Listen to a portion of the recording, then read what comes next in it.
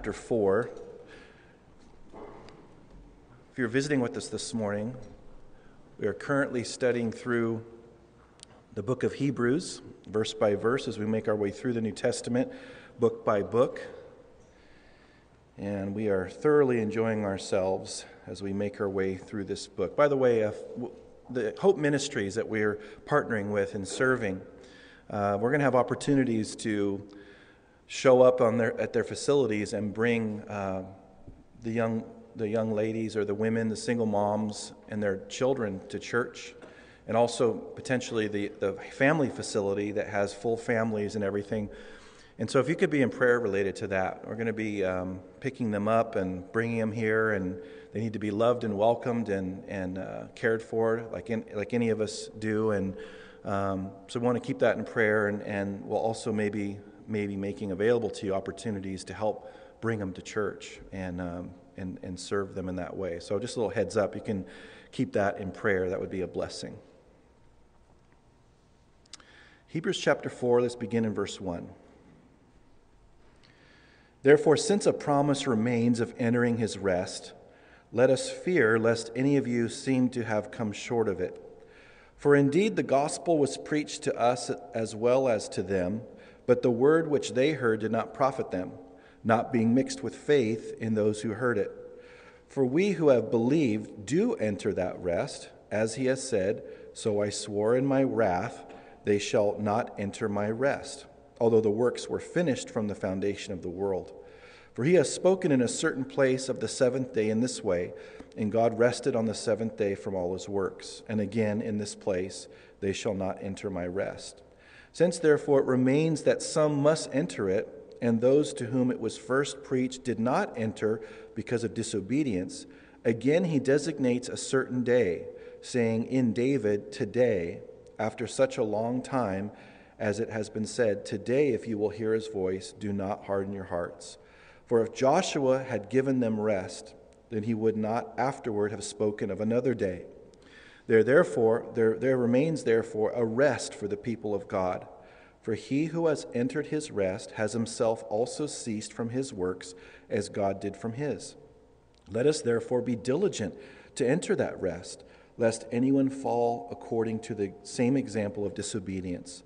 For the word of God is living and powerful, and sharper than any two-edged sword, piercing even to the division of soul and spirit, and of joints and marrow, and is a discerner of the thoughts and intents of the heart.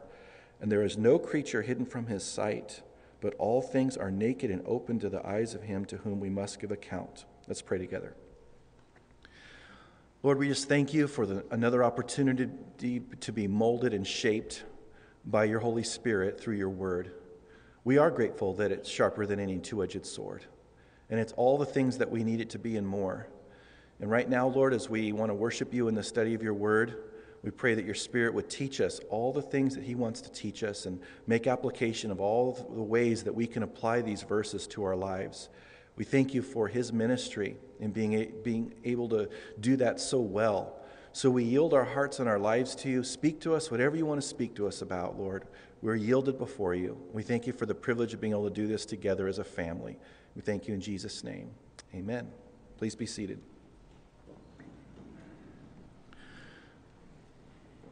Well, these Jewish believers are contemplating going back to Judaism.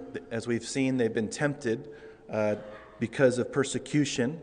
The temple's going full steam ahead at this time. It's only 2 or 3 years before the Roman general Titus would come in and fulfill Jesus' prophecy by throwing every stone down from that temple. And the only thing that's left today is that outer retaining wall.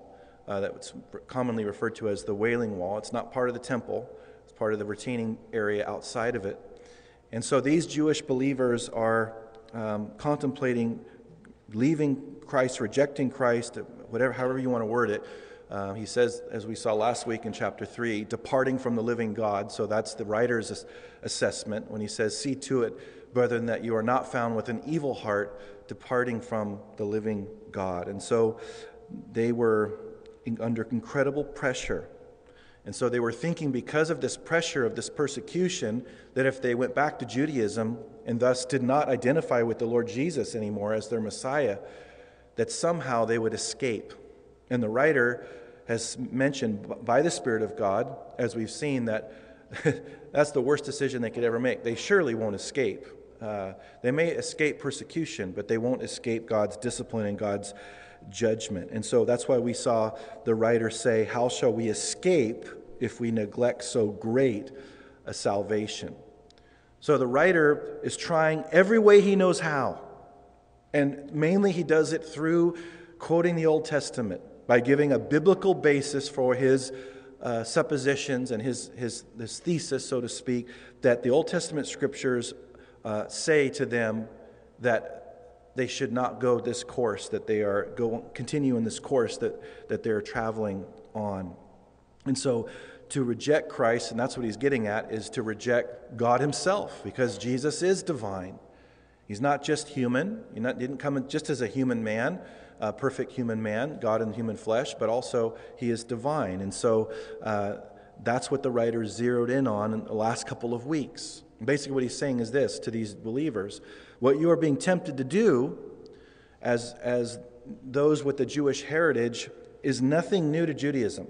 He wants them to understand that what you're engaged in is nothing new. Your temptation is nothing new. It's old as the hills. I guess that's a saying that we still use today. Old as the hills? I don't know. Maybe not. But it's nothing. It's brand new to you. This is something that's been going on for a long time. Your ancestors had a lot of experience with rejecting God too and not believing God's word. And so Jews are so proud of their heritage, but just like all of us, we can be very selective in our memory related to our heritages and things that we would rather not discuss or think about.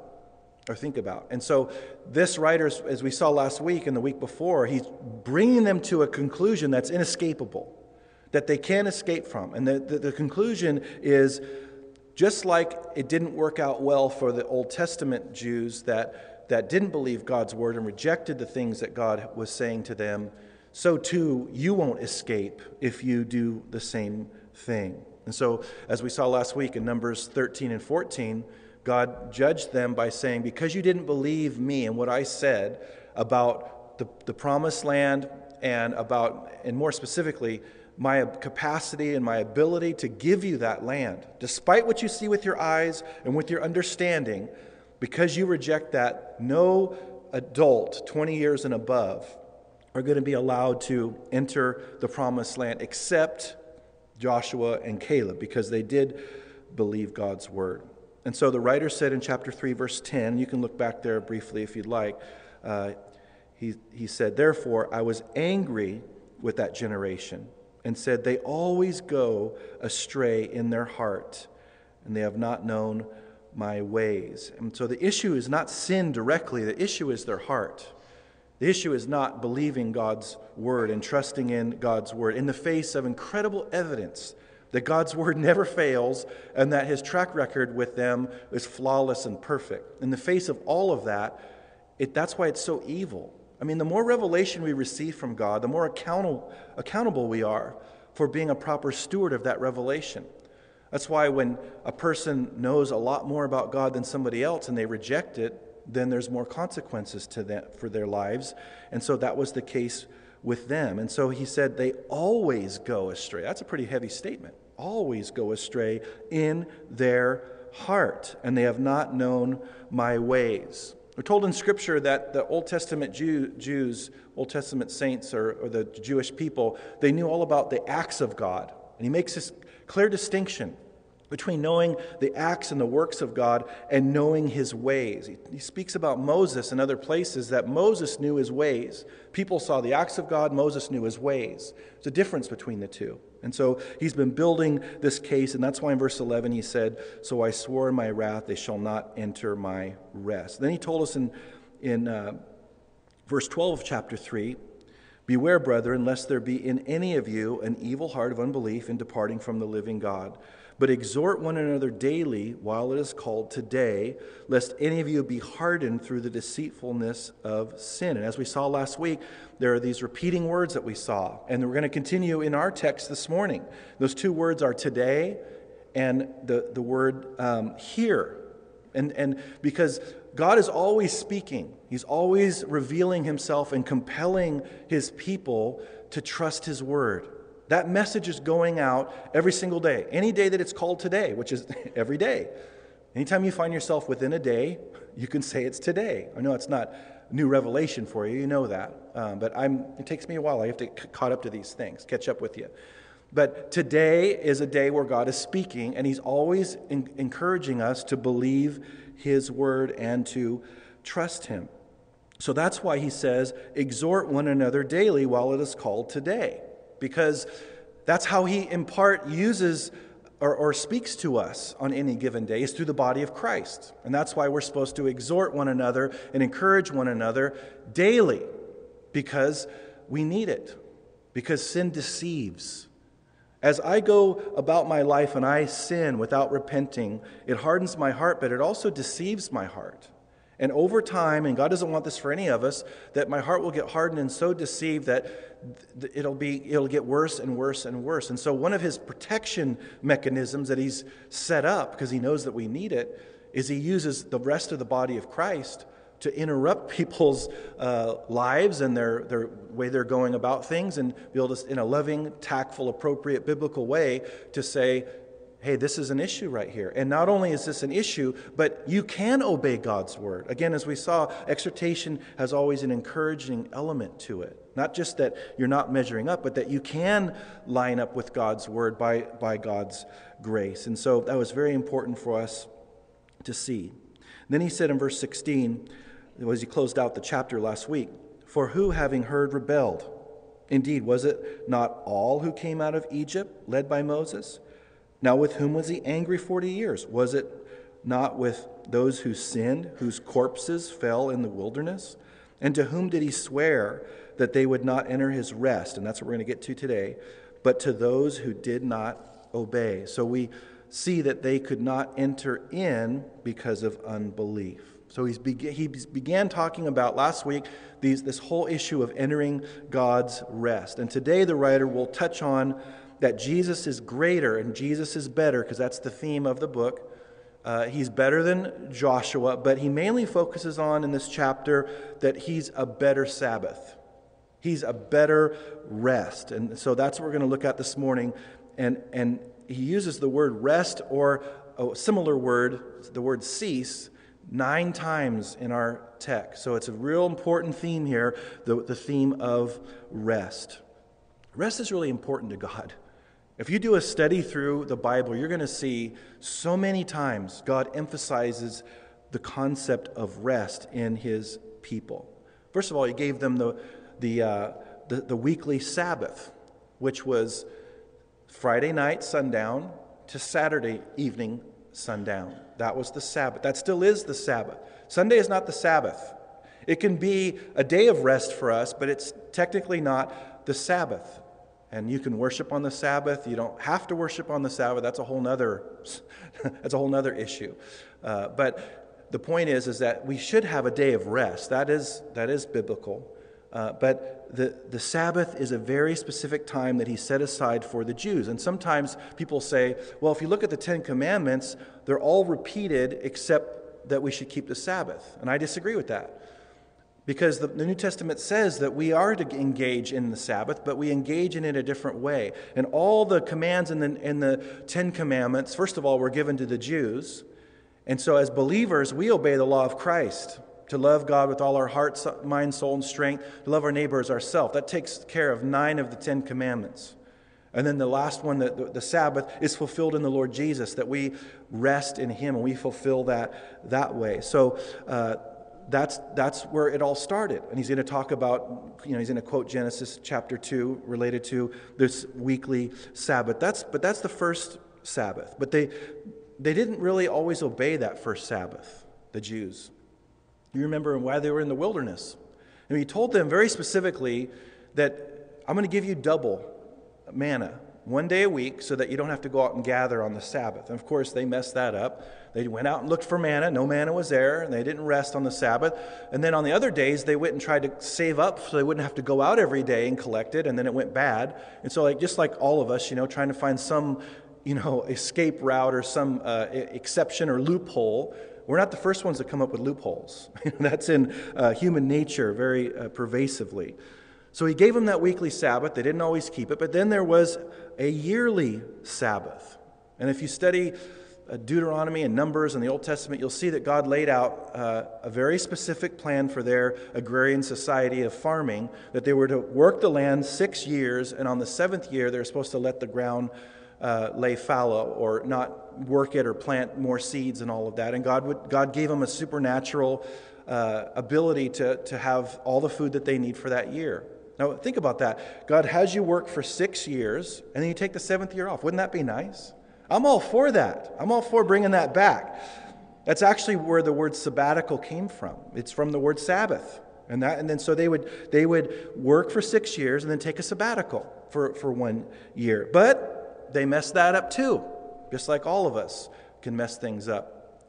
And so they stopped resting that, or having that day, that 7th year off. And so from about 1050 BC all the way till they were conquered by the Babylonians, it's about 490 years. They ignored that. And the 7th year, they still planted and they still harvested, and they did that for 490 plus years. But as we know, God is not mocked. Whatever a man sows, quite literally in that instance, that shall he also reap.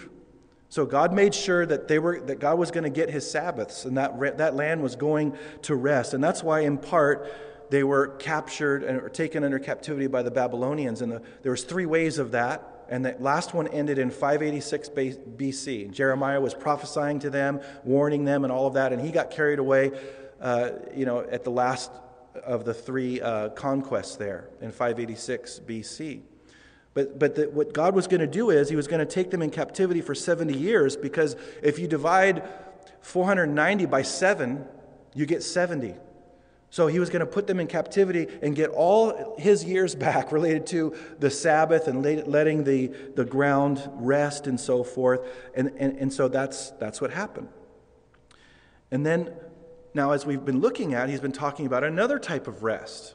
He's been talking about the Jews getting into the Promised Land, and that was a rest because they had been in bondage in Egypt and they'd been wandering in the wilderness and so forth, and God knew when they get to their own land, that was going to be, comparatively speaking, restful for them.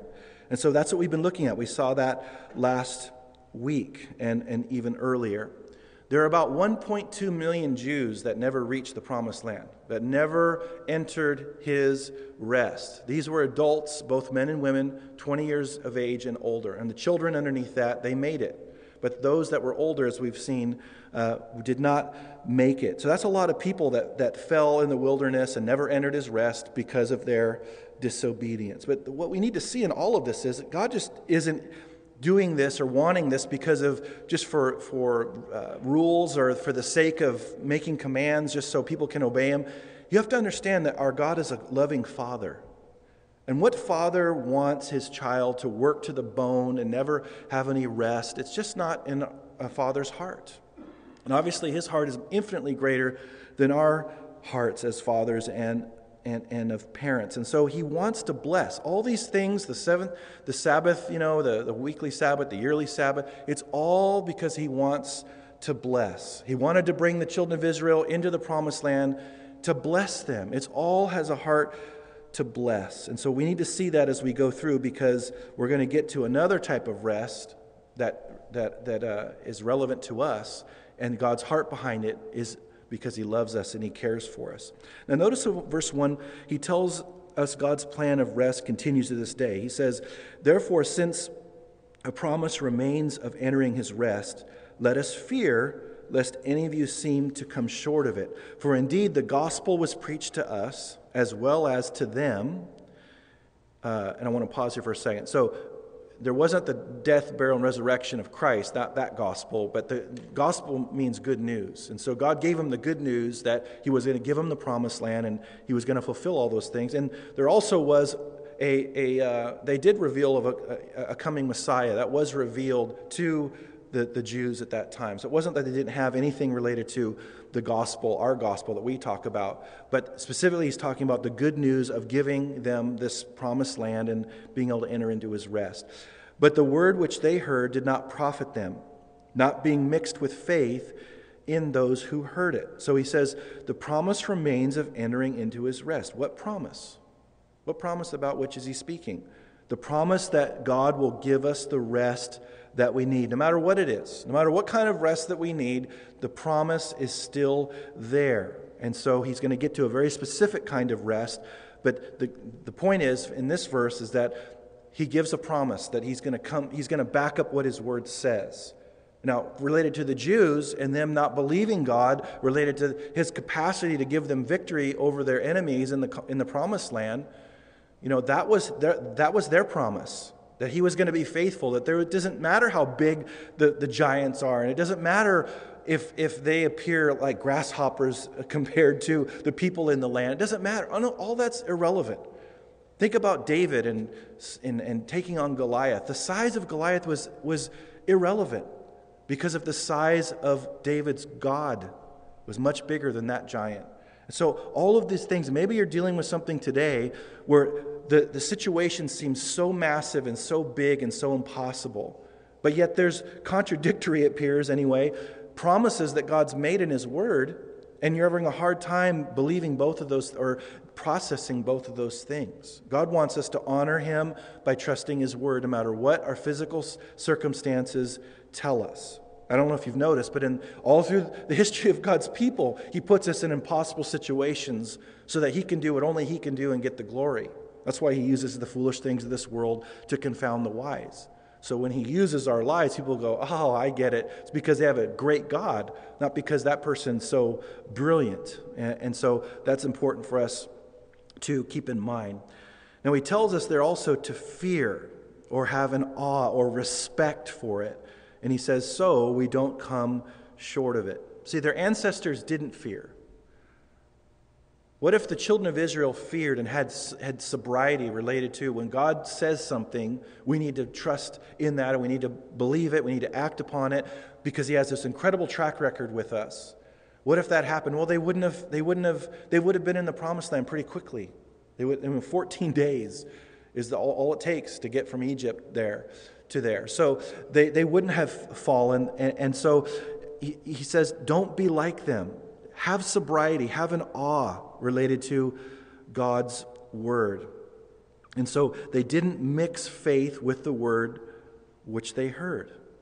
They heard what God said, but they didn't mix it with faith. And all faith is, we can put all different kinds of definitions into the word faith, but all faith is trust. That's all it is.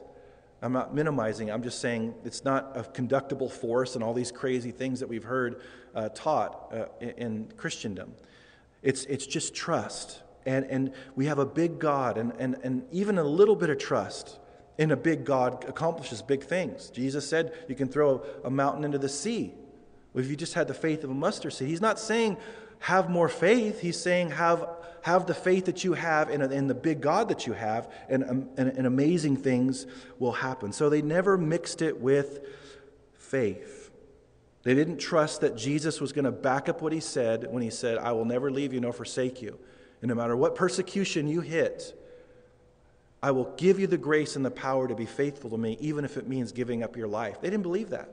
These current Jewish believers did not believe that God could keep them and sustain them even in the face of this incredible persecution. Verse 3. For we who have believed, so he's including himself with these believers, we who have believed do enter that rest. As he has said, so I swore in my wrath, they shall not enter my rest, although the works were finished from the foundation of the world. Now, a week or two ago, he quoted Psalm 95, just like he's quoting Psalm 95 here. What's interesting is that David wrote this psalm by the Holy Spirit, and he wrote this around 400 years after they had reached the promised land under Joshua.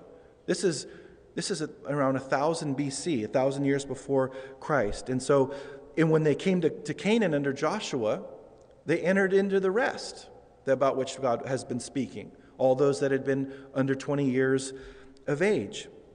And so this is where we kind of start getting into him getting at, and he's going to cover it in a few more verses too, but where we get into how Jesus is better, because Jesus is our Sabbath, Jesus is our rest. he's a better Sabbath. And that's why he says, we who believed do enter that rest. We who have believed have entered into God's rest. It's a beautiful rest. It's a wonderful rest. And I want you to notice in the middle of verse 3, he says, although the works were finished from the foundation of the world. With the Israelites in the wilderness, all those things that God had promised he would do for them, in eternity past, those things had been determined that he would be faithful in doing those things. But also the ultimate fulfillment is Jesus' death upon the cross. Before the foundation of the world, the Savior was crucified in God's mind and God's heart before the foundation of the world. And I want you to notice the word finished. It's past tense there. Although the works were finished. What did Jesus say on the cross? One of the 7 things he said is, it is finished. Paid in full, tetelestai. The debt has been paid, however you want to word it. It is finished. And so we are worshiping and resting because of a finished work. He's going to get into the high priest in the latter part of this chapter and into the next chapter. And no high priest ever had a finished work, ever. They had to go in that Holy of Holies once a year and perform that duty that they were called to. So that's why he says, we who have believed do enter that rest. It's a beautiful rest, and that rest has its origins all the way back before the foundation of the world. And then he says, for he, verse 4, has spoken in a certain place of the 7th day in this way. And God rested on the 7th day from all his works. Now, I think he's getting at this because he, first of all, wants them to know there's nothing wrong with resting. Even God rested. Now, was God tired? God wasn't tired after 6 days. He's all-powerful. It's talking about him ceasing from his creative works. He ceased. Because even with our rest that we have as believers, that we'll get into in a moment, we spiritually are still supposed to be very engaged in giving our lives away for the Lord. There is work, but there's a certain type of work that we're supposed to cease from. As busy as we could possibly be, there's still a work that we're supposed to be resting from since we are believers. And then he says, and again in this place, verse 5, they shall not enter my rest. Since therefore it remains that some must enter it, and those to whom it was first preached did not enter because of disobedience, again he designates a certain day, saying in David, today, after such a long time, as it's been said, today, if you will hear his voice, do not harden your hearts. Again, David wrote Psalm 95 400 years after they entered into his rest. That's what he means when he says in verse 7, after such a long time. And there's the repeating words again, today. Did you see that? Today, and also the word here is repeated again. He says, do not harden your hearts. Today, God's speaking. Today, you need to hear. If God is speaking today, we need to be hearing today on any given day. And so he says, don't harden your hearts. Basically what he's saying is, why would you go and leave rest to go to non-rest? Doesn't make any sense. Here they get to rest in Christ. Their spiritual work has been, there's no spiritual work to be done anymore. And now they're going back to the law of Moses. It doesn't make any sense. Now you're going to, go back and try to go, earn something before God related to salvation. And then he adds to it in verse 8, for if Joshua had given them rest, then he would not afterward have spoken of another day. See, again, he's just driving this point home related to this spiritual rest.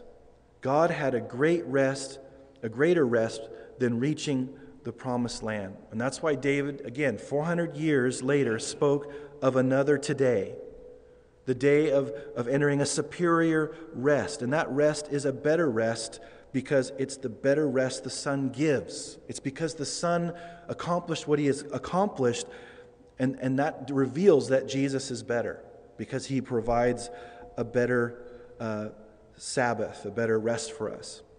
Moses didn't lead God's people into God's rest. Joshua did. And so that's why he quotes Psalm 95. David wrote that 400 years after. And so that's what he's saying. Psalm 95, David is quoting this whole thing about today and hearing God's voice and resting. That happened so far after they entered into the promised land and entered into God's rest. So he's speaking of something else. What is it? What is he saying to these Jewish believers? He's saying, you're tempted to go back to this old rest, which isn't really rest at all. It's really work. You've been on vacation, and now you're going to go back to work?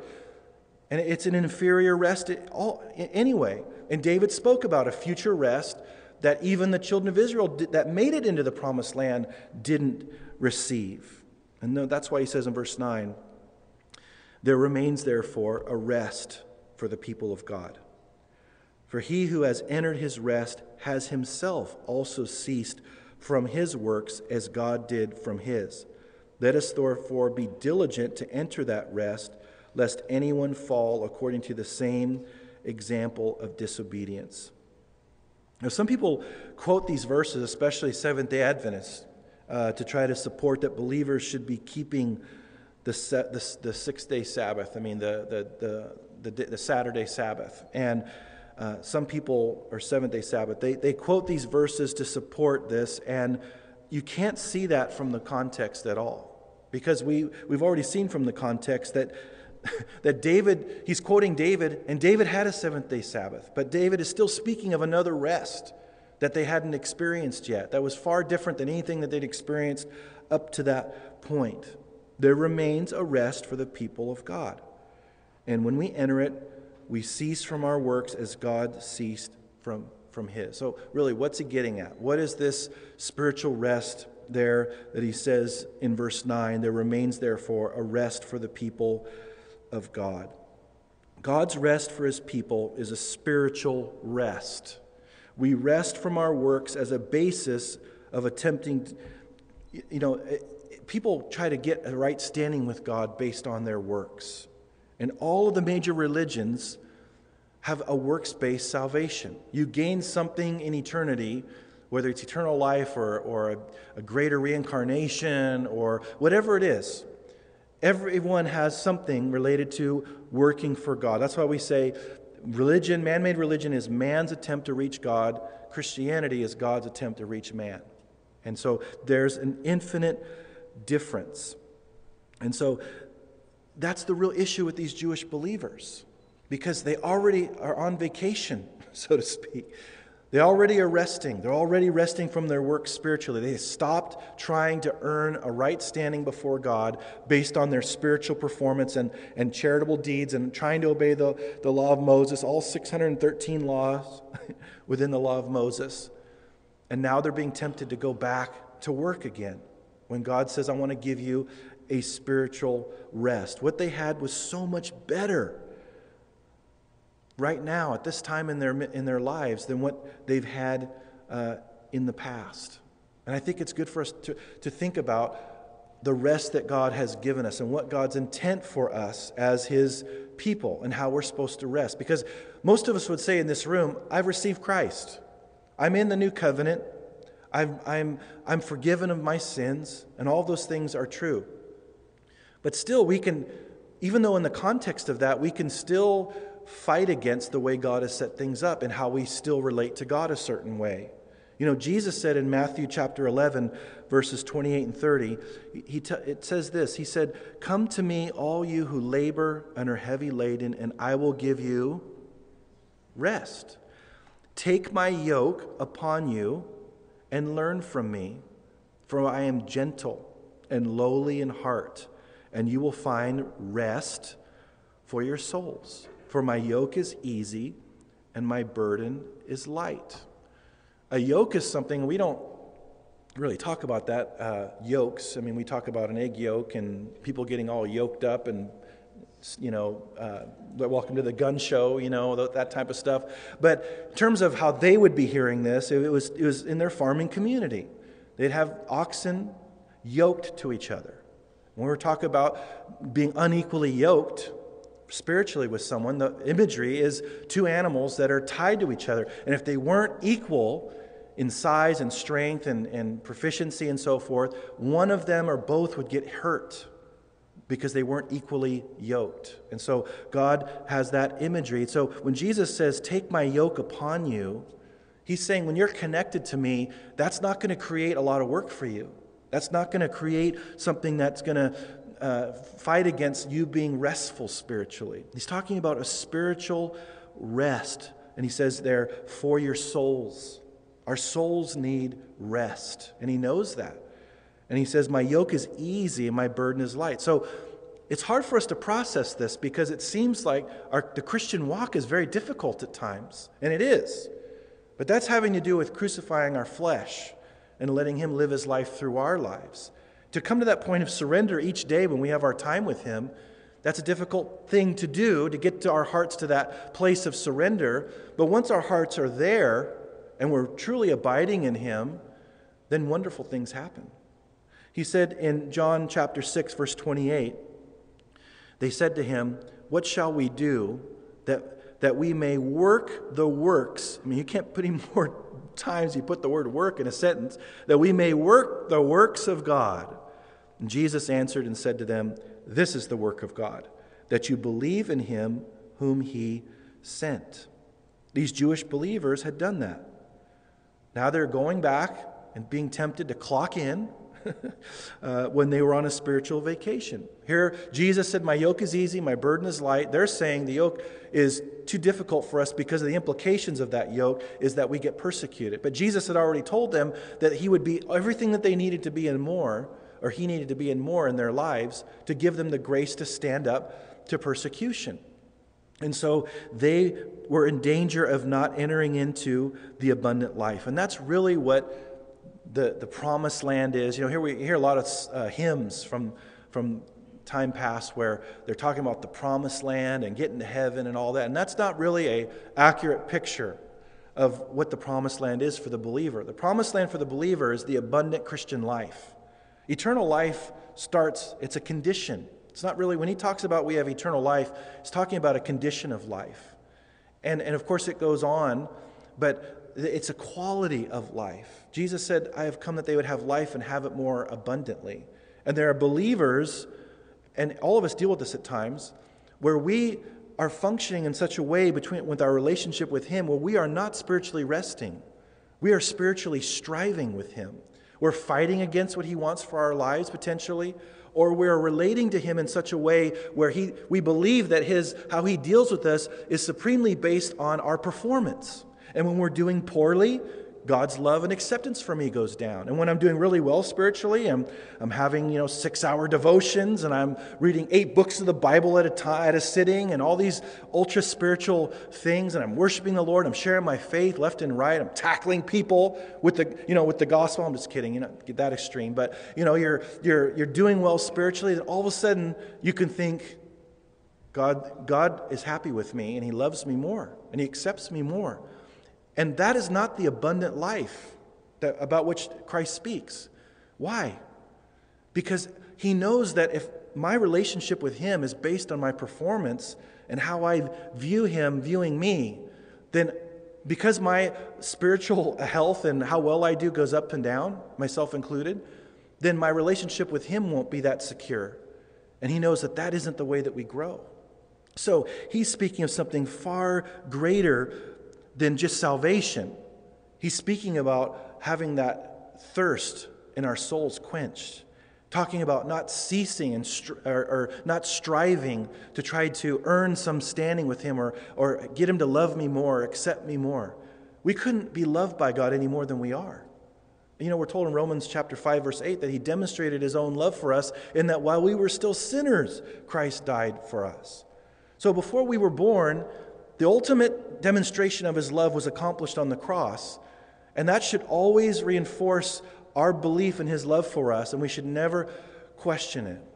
And I know all of us will have times of being shaky and we need encouragement and all of that, but God wants to continuously help us into believing what he says about us and how he loves us and how he cares for us. I think of Martha and Mary. Martha was so busy doing things for Jesus. And Mary sat at his feet and learned. And he never criticized Martha and said what she was doing wasn't important. But he commended Mary and how she chose something very, very important that Martha evidently was neglecting, and that was sitting at his feet. And the picture of a striving Christian life sometimes can be like a Martha, where to the neglect of sitting at the feet of Jesus and getting his strength and listening to what he says and his wisdom, you're so busy doing.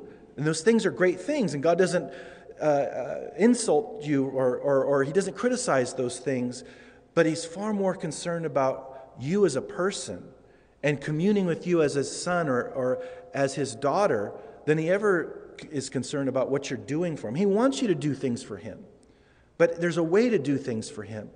In Galatians chapter 5, he says the works of the flesh, and he goes on this whole list. We don't even need to read that list because we know all about that stuff. But then he says, but the fruit of the Spirit, and he lists the fruit of the Spirit. I can't tell you how encouraging that is. For me to read and for you to read that he describes what he produces in our lives as fruit. Because trees and plants and vineyards and all these things, they don't strive to produce fruit.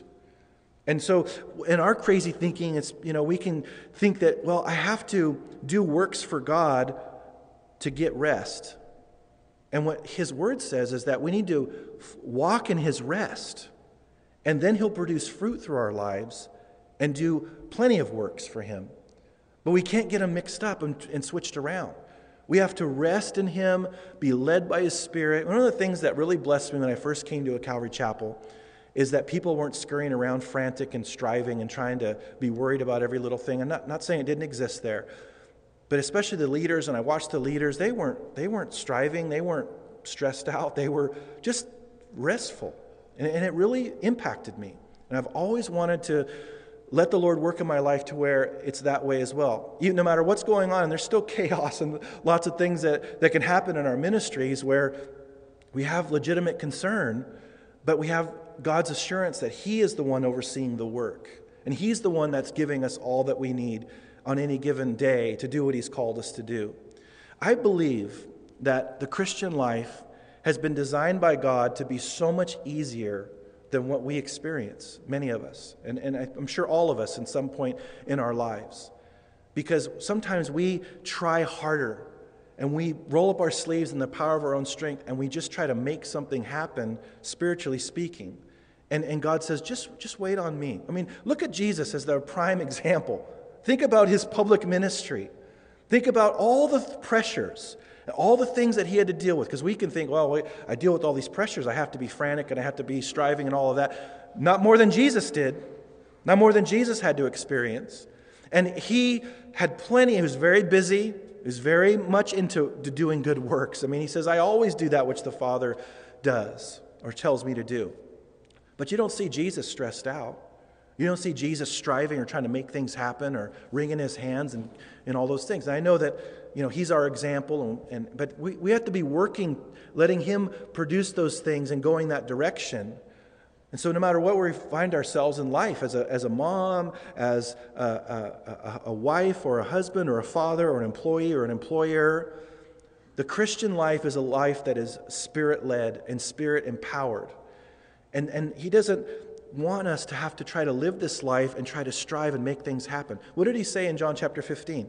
He's speaking to these disciples. Cracks me up. They're fighting about who's the greatest. And he says, apart from me, you could do nothing. Crickets. You can imagine after he said that, how quiet it got. Apart from me, you could do nothing. But he wants them to be very busy about his business. So he says, abide in me and I'll bear fruit through your life. And I will prune it. The Father will prune what's not needed. So why? So you can bear more fruit. But he doesn't tell the disciples, you need to work harder. You need to go harder and try harder in your own strength. He says, abide. Just rest in me. Make your home in me. And I will produce through your life. I think if we try less in ourselves and yield to God more, we'll get so much more done and we'll be so much more peaceful and we'll model the Lord. Not only in our family, in the context of our family, but unbelievers. And we're around unbelievers and they see our lives. Because a frantic life means that if you really look at the bare minimum, the nuts and bolts of it, a frantic life is not a faith-filled life. And I exhort myself all the time. I feel like Scooby-Doo when he goes 5 different directions, all connected by his tail. and where am I going? What's happening next? And the Lord says, calm down. I got this. This is not your ministry. This is my ministry. It's my church. I'll build it.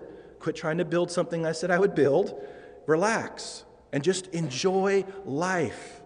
The difficult Christian life can be a life that is thoroughly enjoyed. But it's all about focusing on letting Him do the work. And if we do that, we're engaged in the abundant life that He's promised. And we're walking in the fullness, not just salvation, but we're walking in the fullness of that salvation in that we are restful in our souls. Now look, he gets in verse 12, so amazing. He says, "For the word of God is living and powerful and sharper than any two-edged sword, piercing even to the division of soul and spirit and of joints and marrow, and is a discerner of the thoughts and intents of the heart." We love this verse, but why is this verse here?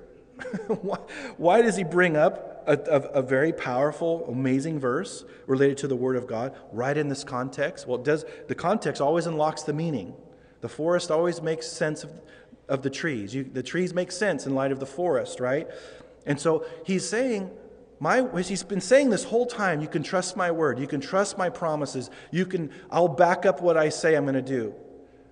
And so the Word of God is, because he's going to talk about in verse 13, accountability. So he's saying, my word is binding upon your life. There's no part of your life that it doesn't reach. And when I've told you to do something, and I've said that I'm going to do something for you or through you, my word is sufficient enough to give you everything you need to trust what I say. Because it's going to penetrate the deepest parts. That's why he says it's living and powerful. I love when people, try to pray, make your word powerful, or make it, something that's alive. Bring life to your word. This verse says that his word's already alive. It's our hearts that are dull. It's our hearts that need help. His word doesn't need help. I don't need to pray for his word. It'll accomplish everything it's supposed to accomplish. And it's powerful. It's sharper than any two-edged sword. I've heard it quoted that your word's a two-edged sword. It's not. It's sharper than any two-edged sword. And it pierces to the division of soul and spirit. You didn't know that there was maybe a line in between, or a boundary in between our souls, which is our mind, will, and emotions, and our spirits. But there is. And then the Word of God can penetrate between those two things, and of joints and marrow, and is a discerner of the thoughts and intents of the heart. The end of verse 12 tells us that the Word of God judges us. We don't judge the Word of God. Cracks me up. The Jesus seminar a few years back, these so-called scholars are throwing different colored beads in to vote on certain verses that say that this is definitely inspired and this is not, and this doesn't belong here and all this. And the Word of God says, I'm judging you, Jack. I'm judging you. The whole time you're trying to judge me, I'm judging you back. And even the Mormons will say, pray and ask if the Book of Mormon is true and all these things. I don't have to pray that any book is true because the Word of God judges my thoughts. I don't have to have a burning in my bosom to know that the Book of Mormon is false. The Word of God judges it. And it judges the deepest parts of who I am.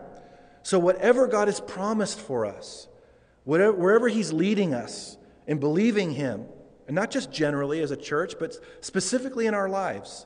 His Word of God is sufficient to hit the deepest parts of who we are and to guide us in that process, but we are accountable. Look at verse 13. And there is no creature hidden from His sight, but all things are naked and open to the eyes of Him to whom we must give account. I remember when I was a new Christian and someone told me that when I sin, it's just as if I'm doing it right before the throne of God. Oh, great. Thanks for saying that. But I was thankful to know that after the fact a little bit. It brought great accountability, which is true. He lives inside of us. He's omnipresent. It's not like He's far away in heaven when we sin. He's like kind of knowing an impression of our sin and doesn't like it, and He keeps His distance. It's like we're right there. He sees everything.